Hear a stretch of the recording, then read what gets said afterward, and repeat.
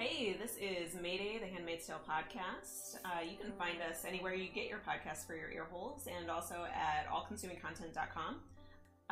Unfortunately, Justin is still out of town, but Rhea is back! Yay! So today it's Rhea and Sarah and myself, Tiana. Hello, thanks for joining us. We're going to talk about episode 9. Already, almost the end. I'm excited, but I'm sad. I feel like there are many, many directions they could go with episode 10 after episode 9, so I'm excited to see where they decide to conclude for now. I was really happy that episode 9 was back about Offred. Yes, for sure. Because after last episode, I was really not happy about half the episode being devoted to Worthless Nick. That was a big letdown for me. And 2 in a row from the perspective of a man, I was like, it was a really little where weird. The show is going? Yeah, so I we're back on understand track. they need to open up the world, and I think they're doing that really, really well. They're changing enough things from the book that do feel fairly natural, I think, in the story. But they're opening up little doors and windows for characters to make different choices and take slightly different paths that can lead to much bigger adventures for different characters. But it is startling to have. I don't think he's going to get redeemed. I really don't. I had high hopes for him early on. I thought it's going to get better. He's going to have a redeeming moment or action or something. But no, he just keeps not asking her name and not doing the thing. And now he's pouting it. He's transitioning into this kind of Eeyore type. A little woe is me. Yeah, right. The fragility thing that we were talking about last week, and that's just continued in this episode too. So he's worthless in a different way. Yeah. Maybe we should call him Fragile Nick. Yes. Oh, that is better. Yes, I like that. That feels a little bit more appropriate. But anyway, okay. So this one the title was called Bridges? The Bridge. The Bridge, I think. Okay. Yeah. So, because a lot of it takes place on a bridge and it's pretty pivotal. But either way, it opens up with the handmaids all filing into this mansion, which ends up being Janine's baby's, handover ceremony. Yeah, that was weird. Gives the baby, it seemed baptism-ish, and then you realize that's that what I thought it was. Right, and then you realize that she's giving over the baby to Mr. and Mrs. I guess Putnam was their name. I don't know. Mr. and Mrs. Cake Kids. Right, yeah. It was fun because it rang a crucible bell for me, and I thought that's interesting. Yeah, and so either way, that's when Janine is forced to give the baby up, and of course, she hesitates and holds on to her and tells Mrs. Putnam, whose name is escaping me, but she tells her, you have to rock her, you have to burp her when you feed her, or something along those lines, and kind of giving the indication of you don't know how to care for this child, I do. Also, that intimate connection that they have, and then she reassures her that she'll take care of it, or of the baby, and then it was interesting to watch them go a little off script. Because you could see they had the Bible verses in order. There was some kind of a ritual, not as much as the ceremony, but some. And they kind of let her go further than I thought they would let her go. I was surprised too, yeah. And I don't know if that's having some understanding about what a cruel endeavor this all is, or their discomfort. You could kind of see Aunt Lydia in the background, giving the Putnams the look, saying, answer her. Say something reassuring. Clearly she is having a real difficult time. You need to hold this conversation and make this happen so that you're not just yanking the baby out of her arms. She's she's doing all the mom eyes across the room that all the moms have done to their kids, where you're you better put that down. We are in front of other people. Say thank you. Put that down right now before I get you in trouble. You are going to be very sorry later. And it's an interesting dynamic between Aunt Lydia and the girls, as usual. Oh, so that weird. Abuser, she of course abuses them, but as you know, it's more complex than that. She isn't just their abuser. She somehow is at times proud of them and protective of them. And affectionate. Kind of a lifetime kidnapper, where she kidnaps the kid and then raises them as her own. It's just right. There's a lot of control going on there, but she also loves them in her sick way. She does. And it's she's a true believer. She really, I think, believes that this is the way forward for their society. Yes. I really thought that on her face and in her reactions when nobody was looking at her, it almost seemed as if she was having doubts this episode. Am I the only one that thought that? No, they've got an odd parent-child dynamic between Janine and that relationship. That's true. Yeah, just the two of them, because Janine is so unstable and childlike in a lot of ways, especially when they drop Janine off. And I don't mean to jump ahead, but they drop her off at her new home where she becomes of Daniel. And you get the sense that Aunt Lydia is very excited about it. But you know how sometimes when people are overly excited for something, you're like, are you trying to convince yourself that this is She was, in exactly the way that you treat a young child when you need them to be excited about something. Like, you're going to the dentist. You're moving to a new town. It's going to be awesome. Good for you. Your new school's going to be great. You're going to make so many new friends because you're trying to get them to focus on the good and not on the scary stuff or whatever they're going to be sad about. And she was talking to her exactly like you would talk to a little kid. Right. And so, again, she could have just been like, this is the best, right? Right? You know, and she has that kind of... They're going to love you so much, I'm pretty sure. And look, they're out on the porch to welcome you. Right. So, anyways, that was totally displayed, this dynamic between the two of them. And then Offred speaks up as they're loading Janine into the van, and she says, will she be okay considering? Do you think she's okay considering? And Aunt Lydia kind of snaps back, yes, she's stronger than you think, and you should use her as a model for that, or something along those lines. I don't remember. She should be an example, I think, for all of you. Yeah, and then they kind of move forward with it, and Janine is kind of carted off, and but before that happens, she sees June. Janine sees June and becomes really happy and says, she's like, are you okay? And she's like, don't worry, he's coming for me. So at this point, we still don't know if Janine's just certifiably nuts and there's no affair between her and Warren, or if there has been an affair and he let her on, and obviously he's still not coming for her, but she's been given little reasons to believe that he will, and then she's maybe blown it up in her head. So we still don't know at this point, but that thought and that belief is what's keeping her positive and afloat and staying the course of this new transfer and having to give up her baby. After that scene, Offred approaches. They're at the Soul Scrolls or something where they're at All Flesh, aren't they? No, I thought that was later. I thought this was the place where they go to get little prayer scrolls. Oh, I didn't even pay attention to where they were, and now I'm gonna have to go back and watch because I wanted to see that place. Yeah, it's not totally relevant to the scene, only because... No, but it's really interesting. As a weird artifact of this world. I don't remember that at all. Okay, go back over that, because I remember that from the book, but what is the scene in this episode? Well, so this is the part where, and it's outside of this place, and June, or Offred, walks up to... the storefront. Yeah. Whatever it is. But there's a woman there, and she looks... This was confusing for me. She looks sort of like New Auckland, but she's not New Auckland. She's somebody else. She's from the Red Center. We know her from the one that pulls off to the side. We know her from the Red Center. Because she was really shocked in the Red Center, wasn't she? Yeah, and she seemed really young and naive in the Red Center. And then you also see her later with original Upglen and the original Upglen. I just realized. She is one of the pair that seemed weirdly just okay with everything and nonchalant, they were sitting near the wall just passing time or something, and they were like, okay, so I think I'm gonna go home, just really weird. And she was one of them, which made it extra weird for me that she turned out to have something to do with Mayday. Right. I was of all the people, I never would have suspected her, because I thought June was a total idiot for a minute for suggesting it to her, of all people. I was like, come on. Well, she's going to just mention this to somebody important, and now you're going to be in trouble. Well, so yeah, June goes up to her and says, I'd like to help with the Mayday resistance or whatever, and she's like, I don't know what you're talking about, and storms off, and you think, oh, June, what a whiff there. Yeah. You, first of all, out in the air, middle. What are you doing? And then you think, oh, that was a swing and a miss with her, because she clearly doesn't know anything about this resistance or whatever. And she seems, kind of flaky. Yeah. So that scene happens, and then we pan back to we kind of click over to Janine's new home. And when she hits the front sidewalk with Aunt Lydia, she's like, it's so far. And Aunt Lydia's like, from what? And it's this weird, again, parent-child thing where she's dropping her off and everything's going to be okay, but she's scared and it's too far, and Janine checks into that childlike thing. And then you get the sense that the new family is completely kind, or much kinder than. And They're the family you would want if you were in this situation, Yes. right? They seem to the wife be seems welcoming. The wife is, like not a terrible gracious human. and, this is going to be fine and not a cold, harsh.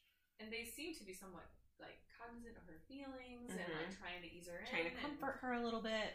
Yeah, and then... which is exactly what Janine would need in other circumstances if she had not just had to give up her baby, who, like, she sees as her love child, apparently. Right. Yeah.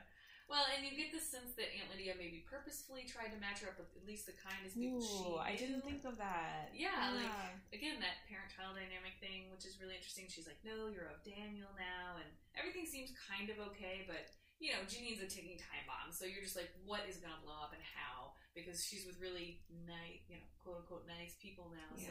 And you get the sense that they let a lot go while she was nursing because they needed her. Because they needed her, right? And the handmaid certainly could not get away with the kind of shit that she was pulling with the No. wife. And, she bit her. She bit her. Yeah. So, I'm picturing torture scenes in my head. Meanwhile, everything seems to be fine. But then, okay, now you have a blank slate again. Yes, you and you're success. going in with genuinely nice people. So what are you going to do now? Like all the I guess the comforts that you get from being a handmaid have been the slate is clean again. You are back to ground zero. Yeah, but she did, Aunt Lydia at least gave off the impression that she does have a little bit of a status now because she did produce a baby and the baby is healthy. True. Which I was kind of waiting for the other shoe to drop on that as well because in the book, the baby is not okay. Pretty quickly, like maybe a week later. Mm-hmm. Yeah, and so I keep waiting for the show to do that, and clearly they're not going to. I think they would have done it by now. I was kind of relieved about that. Me too. I didn't want that to happen, but just knowing from the book, you're just like, when are they going to find out that the baby's not okay, or an unbaby or whatever. So, anyways, but then it kind of goes over to we're walking with, Mrs. Putnam, and they've got the baby, and Serena Joy is there, and they're walking down the street and kind of chatting about what was happening, and you get the sense that Mrs. Putnam, throughout the entire episode, just isn't good with the baby. Like she seems to kind of hate babies. Yeah, and she doesn't seem to have any natural sense of how to take care of the baby. And then resents anyone else who tries to help because that's an infringement upon her motherhood. That's right. Quote-unquote natural motherhood. Serena Joy even said, like, it's really cold out. Maybe she needs an extra blanket. And what's her name? Mrs. Putnam was like, she's fine. It's fine. It's like, damn, lady. Well, and then when Serena Joy asked her, like, did she take her bottle okay? Because the transition from breast to bottle can sometimes be rocky. And she was like, it was perfect. We don't even need that handmaid. And you get the sense... She said she called her something terrible too. A feral cat. Yeah, something that led me to believe that she was going to be doing that for that poor child's whole life. Right. So yeah. So she's like, I was like living with a feral cat, and be so thankful that your handmaid, is. I guess she kind of catches so herself there. She realized, at least I have a baby. Like you might have this nice obedient handmaid, but she's not giving you any kids. Yeah. So right. Sucks to be you. So they keep walking, and she's like, and then, she catches herself, and she's like, your miracle will come soon, and you're like, okay, you just pop off out of your mouth. Like, this woman is completely just terrible. She seems spoiled rotten. To the max. So then when she says that, it just didn't seem like Serena bought it. When she was like, you're lucky you have such an obedient handmaid, it kind of seemed like Serena was like, yeah. I'm sure Serena was thinking, Serena also is like, something's going on in my house that I don't know about. Totally going on in her house. So, and then I think it goes on. The next scene is Offred walking with the new Offglen, I think. Again, I had a little confusion about this because they look sort of similar to me, and I don't know. They do, kind of. Because you can't see their hair or, like, anything. Yeah. Like, it's really weird. Oh, never mind. I'm sorry. I wrote this wrong. Just kidding. She's still with the woman previously who she asked about the resistance. And then this comes back to that little storyline. She's walking with her, and she finds her in a different scenario, and she's like, okay, here's how you can help with the Mayday resistance. You can pick up a package at Jezebel's. And June's like, all right. And she's like, probably going to need to be tonight. And I was about to punch June here, as was the woman delivering the message, because she comes to her, risks stuff to say, can I help? And the woman says yes, and June's like, I don't know if I can go tonight. I know. I mean, I would have been really concerned in June's shoes about, like, is it possible to get there tonight? I don't know how I'm going to do that. But also, like, don't complain. You asked for a thing. Yeah. You got a thing. Now go do it. You can't have it both ways. Yeah. Right, and you knew it was going to be risky. This wasn't Obviously. ever going to be a cush thing. People die doing these. Right. So she's like, probably going to need to be tonight. And June's like, oh my gosh, okay. So she, in the next scene, she is talking to the commander, and she totally manipulates him, and he falls for it, line and sinker. She tells him that she wants to go on another outing with him that night. Oh, no, I love how she does it. She doesn't tell him she wants to go on another one. She just flatters the shit out of him about the first one. That's right. So that he suggests going again. Right, she beautifully And then manipulates him to make him think it was she's his like, idea. oh my gosh, we could do it again. That would be amazing. I had such a wonderful time. And he's like, when do you want to go? And she's like, oh, I don't know, I don't know exactly what she says, but basically, when should we go? And he suggests, like, that night. Yeah. It was amazing. I also would have almost vomited when I left that room, but it was amazing. You learn later that he totally figured it out. Something. But he still did exactly what she wanted in that scene. True. I think he knew that she wanted to get back there for a purpose, like not just because she had a great time suddenly and now she loves him. But he did like suggest it and then suggest that night on his own, and I don't know. And it's not like she gets whatever she wants normally, right? Right. She couldn't say, "Oh, I really want to go to I don't know, the market with you." I think he would have said no if she had asked to go. If it were just for her, he would have said no. Yeah. It was clearly a power play, and he needed to feel like he was in control, and she did it beautifully. It was pretty impressive. And also gross. Yeah, it was really gross, but it was totally in keeping with both the characters, too. Like, you knew he would fall for something like that, and it just went beautifully. It's really not super bright. No, and he seems to want this girlfriend experience so much that he's willing to play these little flirty games with her. Even if he knows that she has an ulterior motive, he's still willing to play along because that's how desperate he is for attention, approval, affection. Yeah, and of course she pumps him up. Like, oh, you're so powerful, and she takes him exactly where he needs to go. And so in the next scene, they're in the limo or whatever that is, and she's flirting with him and being extra. And whatever she thinks he wants her to and you see Nick, and you see her looking back at Nick, knowing that she is really freaking his shit out right now. You think, how insecure is Nick also, right? That his whole self-concept is built on this woman who has no choices in her life, making the half choice to not flirt with her commander because they're having an illicit affair, right? Like, and then there's this one scene that just stood out to me, and I don't know why, but she's basically like, taunting him. She's like, well, the checkpoint is coming up. Nick is, being all super serious. Oh yeah, because they were getting really cuddly back there. Right, exactly. And she goes, you know what? You just need to chill. And then the commander's like, yeah, Nick. All of a sudden they were going to the mall and it was the 90s. It was very weird. They were like 16 in the back. I was like, oh gosh. But either way, so they get there and Nick stops them in the hall on the way, and he's like, hey, this was a pretty last minute trip, so I just want to make sure that you're being careful because you don't know who's going to be in there. And the commander kind of brushes him off and is just like, oh, Nick, always watching out for me. And then they just kind of go on their way. I thought that was a little foreshadowing, and that somebody, important with bad news for them or something like that would be in there, or like her first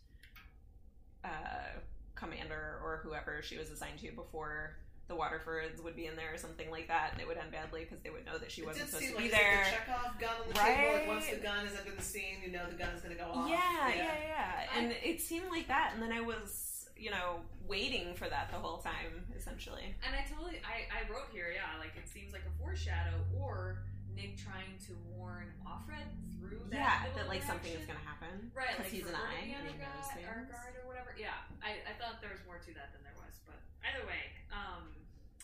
So then it cuts over to a really interesting scene with Serena Joy, and she's knitting what looks like a blanket. A really drab baby blanket. Yeah. She can only get brown wool or something. And then she folds something in the blanket, which I entirely missed. I did too, and I think we were either. supposed to miss it because I rewound it and I couldn't tell what it was. So.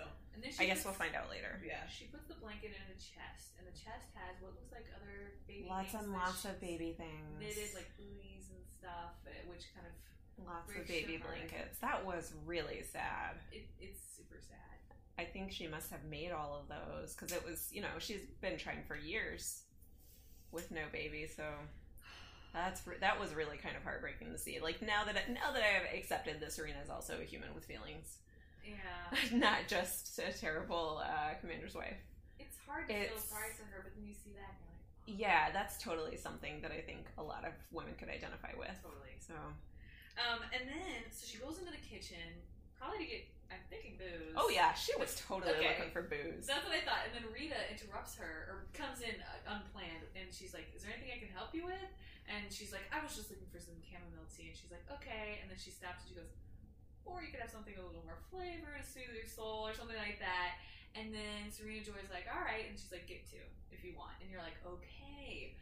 She's being human. Yes. Exciting. And then interacting with another woman appropriately. Totally. And you're like, kind of excited about this. And then Rita starts talking about, at first Rita kind of rats the commander out. I guess. Yeah, I was going to ask if anybody else noticed that.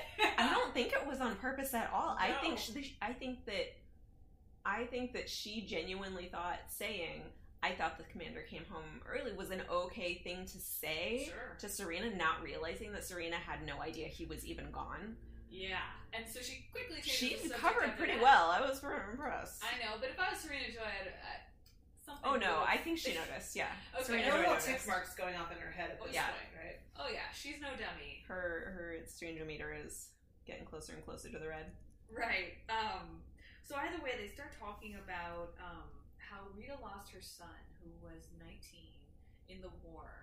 And she says something like, or maybe right before or after that, she says, "That must have been so painful for you." Again, an appropriate thing to say. Like, yeah, so painful. Showing empathy for other humans. Right? Like, nothing weirdly formal or scripted about that. It's just, like a conversation that two people would have. And then right after that, she says some sort of Bible quote, and then you realize she's checked into the other Serena Joy that is kind of detached. Well, she does that weird Bible quote reaction after Rita says he died in the war, and I think that's her reaction, because she doesn't ask what side he was on.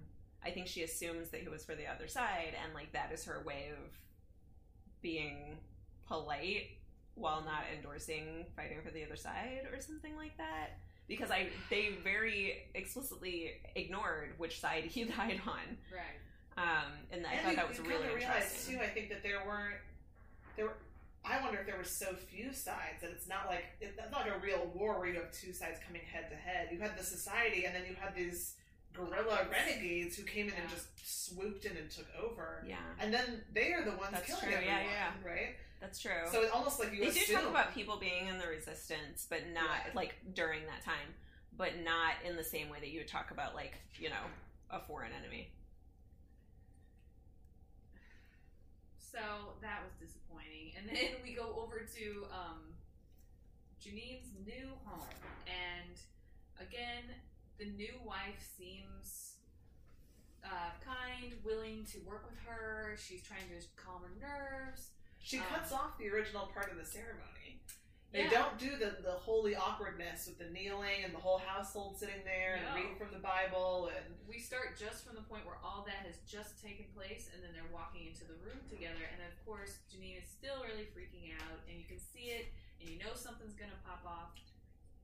And then the wife is like, "Hey, we're in this together. Just try to relax, breathe." She's like trying to help her, and you're like, "Okay, this is all right."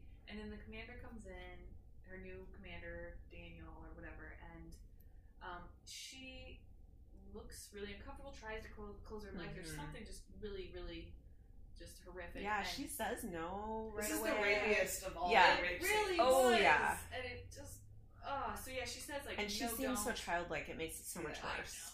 I know, it was just the most painful scene. And in a show like this, if it's one of the more painful scenes of the show, that's really saying something. Yeah. And so he immediately just starts to just shove right in, and it's awful. And then she freaks out after maybe 8 seconds and is like, "No, get the off me! Warren's coming for me. He's gonna come for me." Yeah. And then the scene just ends. So and you're sad. Like, and she's like crouched in the corner. There was a difference too between the wife and I guess Daniel. We know his name is Daniel, but he was very much kind of all business. Yes, and for sure. In a very fast way, I was like, "Oh, biologically, okay, sure," and then is able to kind of just turn it off. And the wife is the one where we see some emotion going on there, but you can tell he has trained himself to be in robot mode. Yeah, so and he was focused on his wife that whole time. Yeah, which was new. I hadn't seen that yet in the ceremony. But yeah, and then that's the end of that scene, and then we come back to Offred and the commander having sex in the hotel, and she's making her ceremony face, and then he looks at her, and then she realizes she needs to be making... Yeah, she's just dealing with it at first. Face? Yeah. And that was interesting to me because she was such a pro earlier, that I was like, oh, you can't hold on to it. There's a time limit on how long you can be that fake, right? Like, and like, what can be happening that you can still keep up that facade. Yeah. Well, and I took it as she was so preoccupied with the fact that they still haven't made it to the bar. Yeah. You know, she keeps asking about it, and he went straight to the room, which was like, no, this isn't how we do this. And so I think part of it was like, when are we get to the bar? Oh, wait, I have to make sex face? Oh, here you go.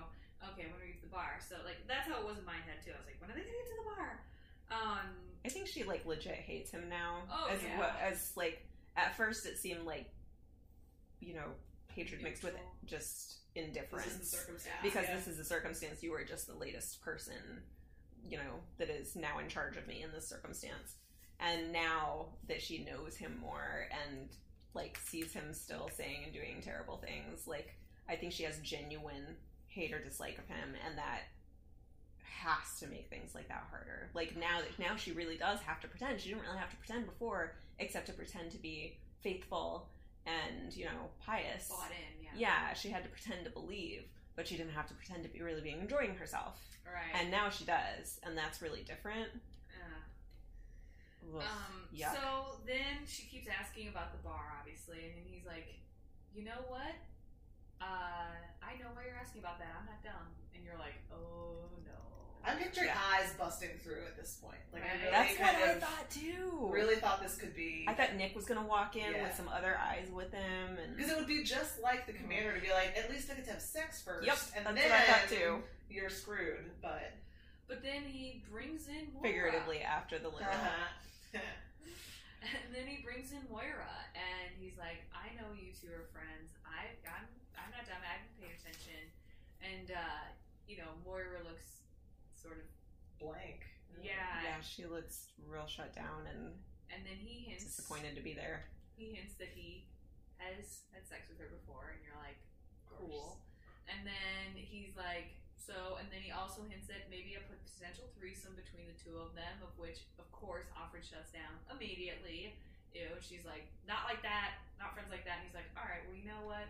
And he kind of says it in that way of like, I'm just gonna let you. I'm just done with you now.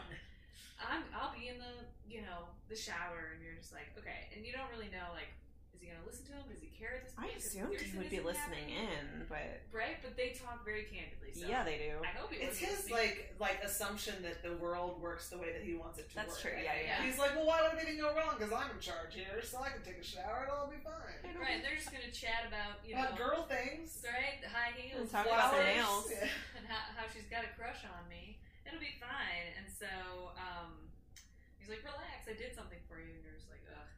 And then and who? Just curious, informal. Who here has not been told by a guy, I did something for you? Like, you should appreciate it. For sure. Right. Yeah. Where are you now? I did halfway this thing that you. I know. I half did the thing, or I did the part that makes more work for you. Why aren't you happy? Yeah, like, that's a thing that happens for all the dudes listening. That's a thing you should never say. Somebody is not happy about the thing you did. You didn't do something for somebody. You did something for yourself. That's it. That's the best lesson you can learn from this. Listen to what they say afterwards and don't do it again. Or think more.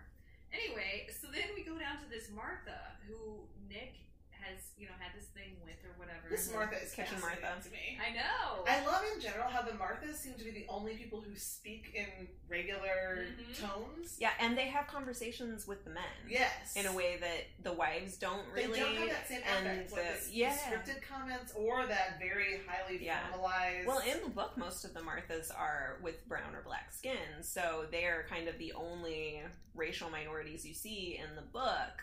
So I wondered if this was like a nod to that, like just that they're using dialect as a way to like make these Marthas seem like not as proper or something like that, Because because that was certainly much, right? implied in the book. We don't have to control their language because they don't matter. That's very true. Yeah, it was certainly implied in the book that like everybody treated the Marthas like they were not as smart, or that they were not, you know, worth as much as the other women.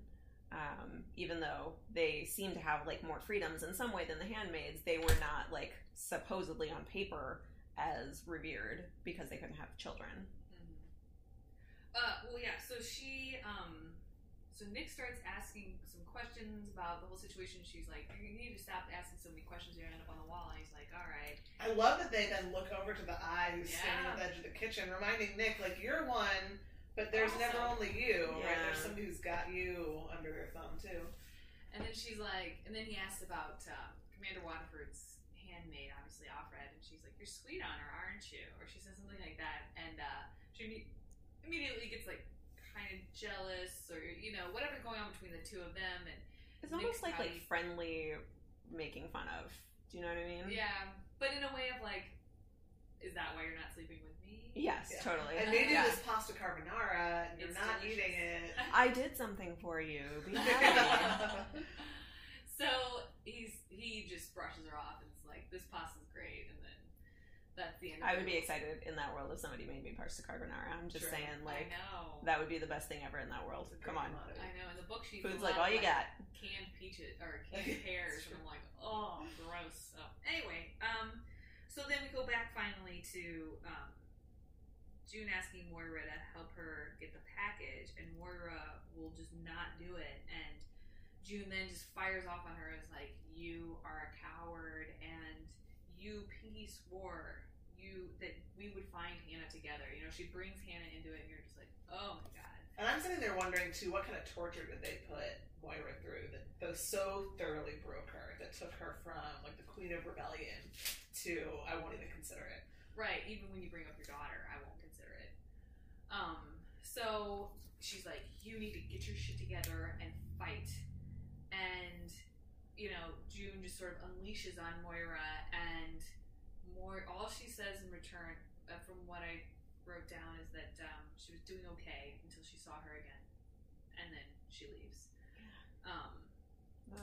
Yeah, and the commander comes out of the shower, and he's like, "Oh, she left," and June's like, "Yeah," and he's like, "Oh, good, she's a degenerate," you know, and then he's like, "You need to stop crying so she can leave," because June is just so distraught after this interaction, and that's kind of where we're left for a minute, at least, between the two of them, and it's just super heartbreaking. And he comes home, so the commander comes home after this night, and Serena Joy is waiting for him at the top of the stairs, and she's like, "It's late," and he's like, "You should get some sleep." And we don't know if she's kind of drunk or just feeling a little ballsy because she knows something's going on, maybe. Right, those ticks in her head that Rhea mentioned, like, it's another tick that he's coming home late, that you know. And not even bothering to say, like, "Oh, that meeting went so long." I know. He just basically tells her to go back to bed. Yeah. It's really... Yeah. I was pretty surprised at that, because I thought he would at least have more self-preservation, I guess, to do that. Because he already got in trouble for last time with the last handmaid. Like, shouldn't he be afraid that somebody's going to find out something's going on? Or maybe he's just not worried at all that Serena would turn him in or, like, say anything to anybody. Or that... Because, like, apparently people know about this thing. He's breaking the rule in a way that doesn't seem to be a problem. That, like, if there are other commanders at Jezebel's that... Yeah, but they don't take their handmaids. That's the thing that I think would be really wrong, is the inappropriate relationship with his handmaid. Yeah. Like, and I think that's one of... And I'm just speculating, obviously. I get the impression that is one of the things where, like, probably lots of dudes do have inappropriate relationships with their handmaids, but once it becomes public knowledge, like, that's the point at which it's not okay. Yeah? No? Seem crazy? Dirty laundry kind of situation. Yeah, like, you have to at least, you know, avoid the look of impropriety. It's not so much that you have to avoid it. It's like politicians. You don't have to actually avoid the impropriety because half of them are doing it, but you have to avoid everybody knowing and talking about that you've had this impropriety. This is stay the open secret. Yeah. Yes. Yeah. So you know he dismisses her essentially, and then June goes to bed and dreams of beach time with Moira and Luke and Hannah is awoke. I know, it's very sad. It was really sad. This little scene. It was really short, but it was Those little family flashbacks get me every time. Oh yeah, it was short but enough to tug at your heartstrings for sure. And then Serena wakes her very suddenly with an emergency. She doesn't tell her what it is, but then we later find out that they went to the bridge because Janine is standing on the at the edge of it with the baby, threatening to jump off because she somehow has gotten out of her house that she's living in as of Daniel, and she's gotten into the other house, stolen the baby, and now she's on a bridge threatening to kill them both. Was I the only one disappointed that we didn't see any of how that happened? Yeah, I really want to know how that happened. Far-fetched, yeah. And my first thought then too, which is terrible, was I don't think that bridge is high enough. Like, I knew it would damage the baby, but I didn't think it would kill her. I thought maybe the cold water like the combination of Yeah, it. I don't know if that's like a thing though. Like, can you die from jumping into relatively far away icy water? I don't know. In it for a while. Right? But it doesn't take too know. long. If the water's really cold, it doesn't take too long for your body to just lock up and go into shock, and then you die. But anyway, so she has the baby, and they've gotten June, her only friend, or the only person they've ever seen her connect with, to help her off the bridge. But at the time when we arrive, Mr. and Mrs. Putnam are trying to talk her off the bridge, which of course is going miserably because, first of all, Mrs. Putnam has no maternal skills, any warmth. She doesn't seem like she cares about anything. No, the smart move, true, would have been to get her out of there and have it just be Warren, because he's the one that she really wants, and let him say whatever she would need to hear. Yeah. Right, but they're barking at her like, "Well, just get down off of there." I don't know what they said, but it was something along those lines, and you're like, "That's your strategy to get instruct her to get down." Oh, okay, thanks. I had a moment. Oh, and she had some good lines in this scene, man. Yes, some great she just let it loose. Yeah, she did. It was amazing. You were waiting for her to do it, and she did it. She was like, "Oh, that stuff your husband wouldn't do," and you're like, "Yeah, yes, all that kinky stuff you wouldn't do in bed." So you're just like, "Oh," and then they were awfully rude and harsh with her, considering that she's holding their baby that they've wanted for so long, one of the only babies in their society right now. They're going, "Oh, get off the bridge," and you're like, pipe down. Like, they even had a kind of a rude tone with her, like, "Oh, well, why don't you just get over whatever experiencing?" Why aren't you happy with the situation? Also, they're fully lying too, right? Because they're like, "We'll make you a member of our family." Yes. And I'm saying, "No, you won't. You'll tie her to a chair and beat her feet off." Like, no, don't listen to them. They don't even bother to come up with a plausible lie. Like, she knows that's not going to happen, but I guess. And he's like, "She's crazy," and he's saying it loud enough that she can't hear. He should have played into her. If he was really serious about it, he'd been like, "Okay, we'll get back together. You'll come. We'll be a family. I'll run away with you. I'll get rid of this crazy lady next to me. Right. She sucks." And the crazy lady apparently also had no idea her husband was having an affair with the handmaid, because she looked shocked to hear all these things. It was great. So I was really happy to see her find that out, because she seems like a terrible person.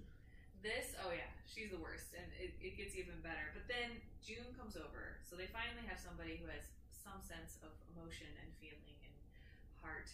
And she comes over there, and she first starts in with like "we'll be free and we'll go out dancing," and Moira, will Moira be there? All of that, and you're like, okay, I still don't know if this is gonna work. I just wasn't totally bought into it. And then she's like, "Well, you can jump with me." I mean, she implies that June should jump off the bridge with her. Yeah. And June says, "I can't. I have to live for my daughter. Like, I have to be there for her," or something along those lines. And then your heart kind of breaks a little bit. And then she's like, "And you have to make sure that your daughter has a chance to grow up too." And you're like, oh. And in that moment, I knew what was going to happen. Yeah.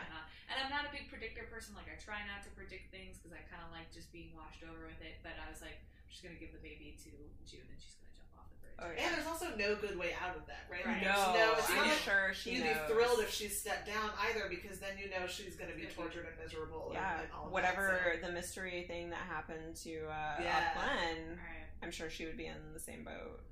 Where once you get captured for something that terrible, there's no going back. Yeah. Well, and putting yourself in the position, you're like, I would absolutely jump. Yeah. Because that I would be, absolutely would too. Preferable to hand the baby over to somebody. It's that old war metaphor, like you'd rather die in your own sword than be captured by your enemy. It's the whole thing. So she gives and does just that, and you don't. First of all, it's cool because it sort of validates Janine as not a crazy person when everybody realizes, oh, she's of course, a little unstable, but she actually did have an affair with Warren, and he may have said some of that stuff to her about coming to get her. So you're like, yay, Janine's not the crazy one, although she is still kind of crazy, but not in the way that we thought she was. But then, after she jumps, I was hoping she was dead. Yes. Again, what are they going to do to her later? Just mentioned. So you're like, okay, and you don't know for a minute, and I thought they were just going to leave it at that, and we could all just assume she was dead.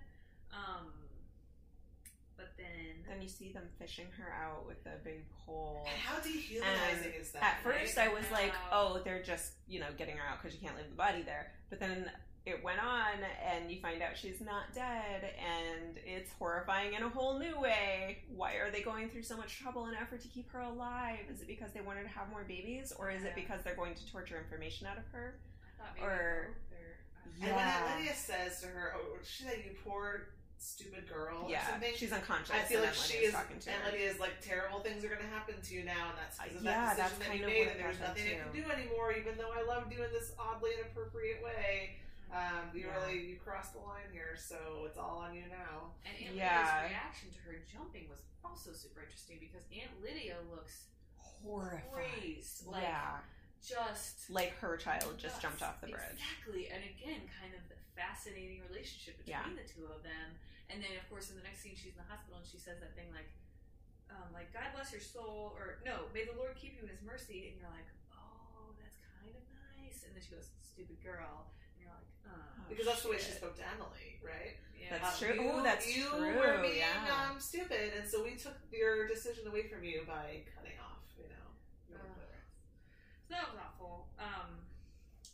And then, so then, this was also a super cool scene. I don't know why I liked it so much, but we then go back to Warren or the Putnam's house, and Serena Joy is there with Mrs. Putnam, and Warren is being hauled off. It must be like right after, because Serena Joy is there. Yeah.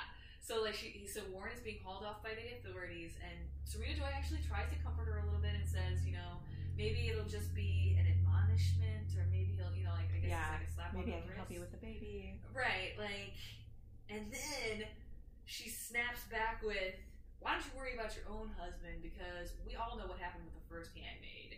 And you're like, whoa! Yeah. And I thought, I don't know, right? Because now there's an implication that there's something else that was going on besides the suicide, right? They definitely had a relationship. There was for sure. For sure, boyfriend. I think Nick's flashbacks, or his backstory, definitely pointed toward that, and all of the little nuggets that we've gotten out of the commander in his study have really implied that they had a very close relationship. Except I go back and she definitely was there playing games. True. And she definitely knew about the Latin dictionary, because that was written in his Latin dictionary, and that's what she chose to carve inside the closet for the next handmaid. The only thing that confuses me is I feel like the last episode was partially about him trying to take Fred and the new Fred in a different direction so that she wouldn't get to that point. Mm-hmm. And yet, if they're doing all the same things, I don't think that would... I think he thinks he's being careful this time. Do you know what I mean? I think that he feels he is being more careful and trying to think of her feelings and stuff more, and trying not to drive her to suicide, I guess. I guess we'd have to see the comparison, right? Because if he is doing all the same things, then why wouldn't he expect the same result? Exactly. And I also wonder, we don't really have enough information to know for sure. Did she commit suicide because of the terrible situation that she is in? Or did she commit suicide because she really did love him and was never going to have him? Kind of like a Warren. And you don't really know, because you never get her side of things, obviously. Right. So that's left open to interpretation, and very interesting, I think. Yeah, because current Offred certainly does not love him. He may think that she's getting to, maybe, or that she will eventually, or that she just likes him or has a crush on him, but she certainly doesn't actually. He just seems to like to think so. I don't know. Maybe because I think that it would just be so awful if it was me, that she knew what an awful situation she was in, and that's why she hung herself, that she didn't have true feelings. But I'm just projecting my own opinion on it. It could have been the other thing. I don't know. Well, the only thing that really makes me pause and think maybe it did have to do with her actual relationship with him, and that she was very sad or distraught because of something that happened in their relationship, which would imply then that she did have real feelings for him, is because she waited. Like, she was there for a long time. She could have hung herself then. She could have hung herself from the chandelier anytime. That was always there. That was not a new option that suddenly got installed into her bedroom. Although maybe so why did she do it then? She was nearing the end of her... Ooh, that's a good point. Yeah. So well. End of her, like, childbearing term. Yeah. That's a good point. Early on, but I guess, like, Offred wasn't in the first batch of people caught. So. Yeah, that's very interesting. But yeah, then Serena Joy, in the next little scene, storms into his office, and he's not there, and she just seems angry, maybe because of what Warren just said. She seems about to catch him at something, but then there's nothing going on. Right. Yeah, I didn't totally get that scene, but there's that, and then, so then Offred is at the All Flesh. I think that's where she is. Yeah. And she goes to the butcher counter, and she gets a special package, and he keeps kind of making it really clear that he knows who she is. Yeah, and you're like, okay, and then, at first I thought he was going to be creepy like the doctor. Me too. I took it a bad direction. I was like, oh no. Yeah. No. I was like, why are you being unusually friendly? This is not okay. And he's talking about how special it was just for their family, or just for their household, and you're like, oh no. Yeah. I took it a weird direction. I'll just tell you, I wasn't going to mention it, but I thought that he had caught on that there's a relationship between Fred and his handmaid, and they were trying to like poison him or like do something. Oh my gosh! That would totally make sense though. That like if they wanted to kill him, they would poison the food. Right, and like I think he was trying to make sure that like Commander Waterford gets this one. I don't know. I took it a weird direction. Oh, dude, that would totally work too. Yeah, they should do that. Yeah, but like Rhea said, this is what the show is doing in my head. But anyway. She goes out into the hallway and opens the package up, and it's the mist package that she didn't get at Jezebel's, the night before, or whenever that was. And then there's a note from Moira in it, and it says, "Praise be, bitch. Here's your damn package, XO Moira." And you're like, yes! And she sounds like Moira again in that note. But this is when I get angry, and it's not, I don't think the show does this intentionally at all, and that's part of my problem, is I think if you have one character who's a person of color, right? With this one black woman. And she was the leader and the instigator and the rebel. And then it takes a white person to get her back to that. It just seemed like this almost like the help white savior, like, who's really going to be able to do this is your friend who you had to talk into it in the first place. So it's like Moira doesn't get the credit for being that leader that she was. I'm definitely sensitive to that argument. White saviors are a huge thing that I have problems with in the media all the fucking time. They're everywhere. And the reason I kind of feel like this is not that situation is because Moira led her to even think that she could make a difference, think that she could do something. It is because of Moira, and especially in the book, you don't get as much of this in the show. She's like listening to Moira in her head, like all the time in the house. Because we don't have that in the show. Yeah, that's true. She's not hearing Moira's voice. June is our real hero. Moira couldn't hack it, and so June is here to be the one. But we did have lots of times, and more so than in the book. We did have lots of time with Moira in flashbacks to the Red Center and trying to escape and things like that, where Moira was really like taking the lead, and she was really the only reason that June wasn't completely folding and freaking the fuck out and turning into Janine. I definitely got the sense early on that if it were not for Moira, June would have been Janine, for sure. She was losing her grip on reality. She was starting to just drift into horrible, horrible thoughts of never seeing her daughter and husband again. Maybe they're both dead, who knows what happened to them. And Moira is the one that kept her, like, grounded in reality. Like, this is not okay. What is happening is not okay. You have to resist this. And we did get a lot of that in the beginning of the show, I think. And because of the rewrites they've done to kind of carry the story forward beyond the book, we got even more. Then I wish that thread had carried forward in some way. Yeah. Somewhere where it didn't have to be, somewhere where it didn't have to be June bringing her back. Because I don't get this sense that June is this really strong... No, I definitely don't either. She's as strong as you could expect anyone to be. Yeah, I think she's like average lady strong in this show, whereas Moira is like a true warrior. So I don't want her to get the credit for being like the Wonder Woman of this situation, right? No, not at all. Strikes me the wrong way. Not at all. Moira is totally the Wonder Woman here. I just compared their situations. It was like, all right, so they are both in terrible situations, but think about it like this: June is raped, but only once a month. Again, I'm not trying to like make this be okay, but like Moira is raped every day. By times a day. how many countless men. Right. Yeah.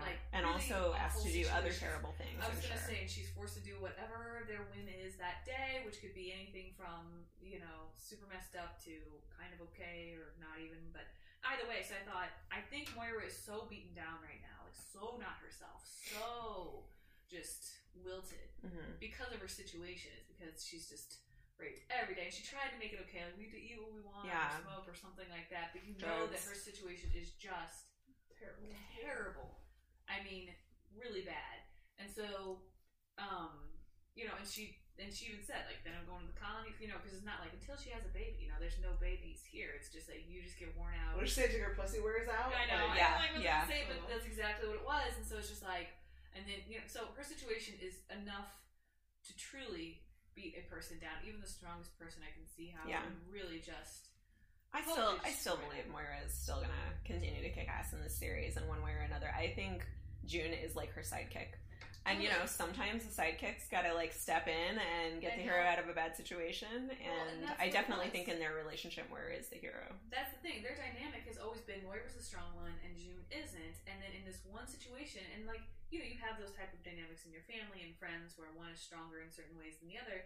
And the one time where you're really, really down, they know that that's their one time where they need to build you back up. One would hope so, yes. Right, ideally. And so I took that as like not June getting any credit or being any stronger than she normally is. It was just June saw Moira at her worst and was like, okay, this is the one time where I need to step forward and pick her up. And that's why she brought out the big guns. She brought out Hannah and pinky swears and like all that stuff. Like she wasn't holding anything back. She brought up like the most intimate parts of their like truly cool friendship that they have. So I took it that way of like, this is Offred's one time to kind of step in and be the friend, the strong friend, but normally it's the other way around. Yeah. I think on an individual level it totally makes sense. It's just in a show that's already That's true. It's full of archetypes and like this is a big thing. It fits in another puzzle of another show that's doing this again that I would really hope that they don't, hopefully in season 2 they start hearing some of this stuff and they move in a different direction with it. But. Totally. But yeah, and then we see Moira at the hotel, or at the, at Jezebel's, and she's with a man, and she's in the bathroom, and he's calling to her to come back in, and we see that she's taken apart the toilet, much like she did at the Red Center, and she's found that she made a shiv. I was gonna say it's her favorite. It's great. It's her weapon of choice. And toilet shiv. So then it cuts to the next scene where she's in the car starting it up, and she's got blood on her hands, so you know that she's in men's clothing. Yeah. And she just takes off, and you just wonder how far she can get, right? You're just every time she is escaping like this, I'm like, I feel like people are gonna see your face and instantly know this is wrong. Totally. How far can I thought that when she was escaping dressed as an aunt too, I was like, surely people are gonna look at your face and know you just look way too fucking happy to be an aunt. Right. But like this, nobody looks that happy. Does she know where she's trying to go? Is she? Yeah. And then she can't know much. Her saving grace, I think, is that because she's a Jezebel and she's with drunk men in power all the time, that they have loose lips. Yeah. And maybe she's been like collecting information and knows stuff just because she's with these guys who like to show off. Maybe the curtains are allowed to be open during the daytime when there's no dudes there, and she like has the lay of where she's at. She was in like a giant hotel. I'm sure it's very tall. Yeah, and that whole place just seems kind of loose in general. So maybe they. Yeah, it does seem like the women can do whatever they want as long as they're not like booked for the night, basically. Yeah. Go where we go. Interesting. Yeah, man. Yeah, it was cool. It's cool. Drive it like you stole it.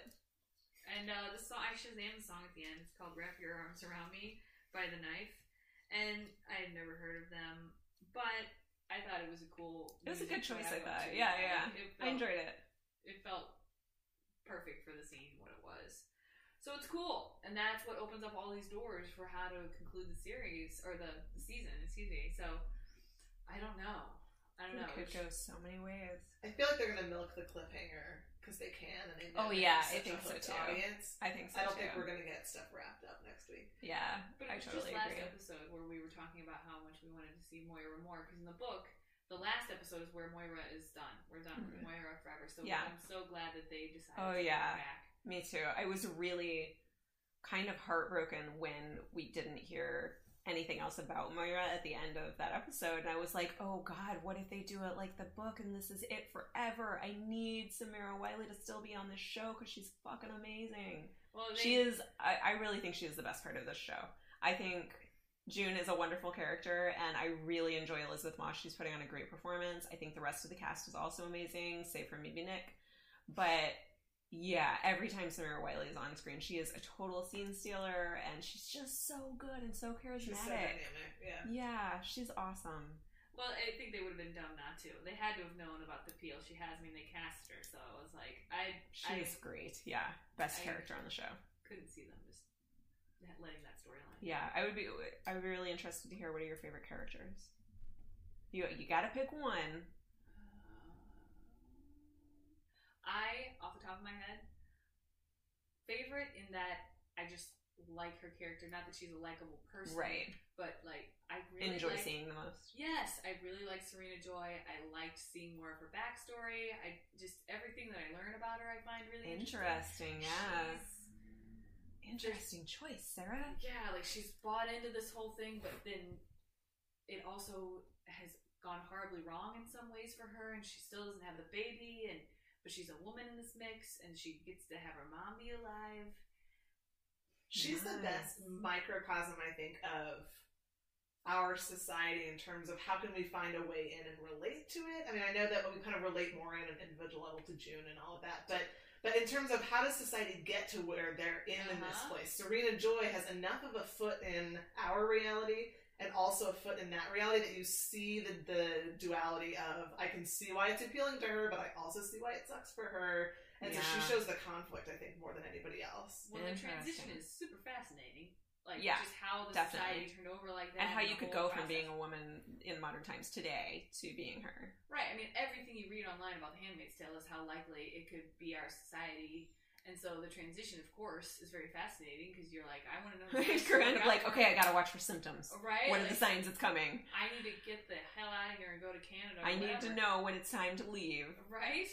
So anything that they do about the transition is really fascinating to me, and she's a big part of that. Yeah, and that's true. I like seeing their relationship before and what they were like together. It's just, she's fascinating to me in a morbid way. Interesting. Real quick before we have to go, Rhea, who's yours? That's what I was going to say. You were going to say Serena Joy too. Yes. Interesting. Yes.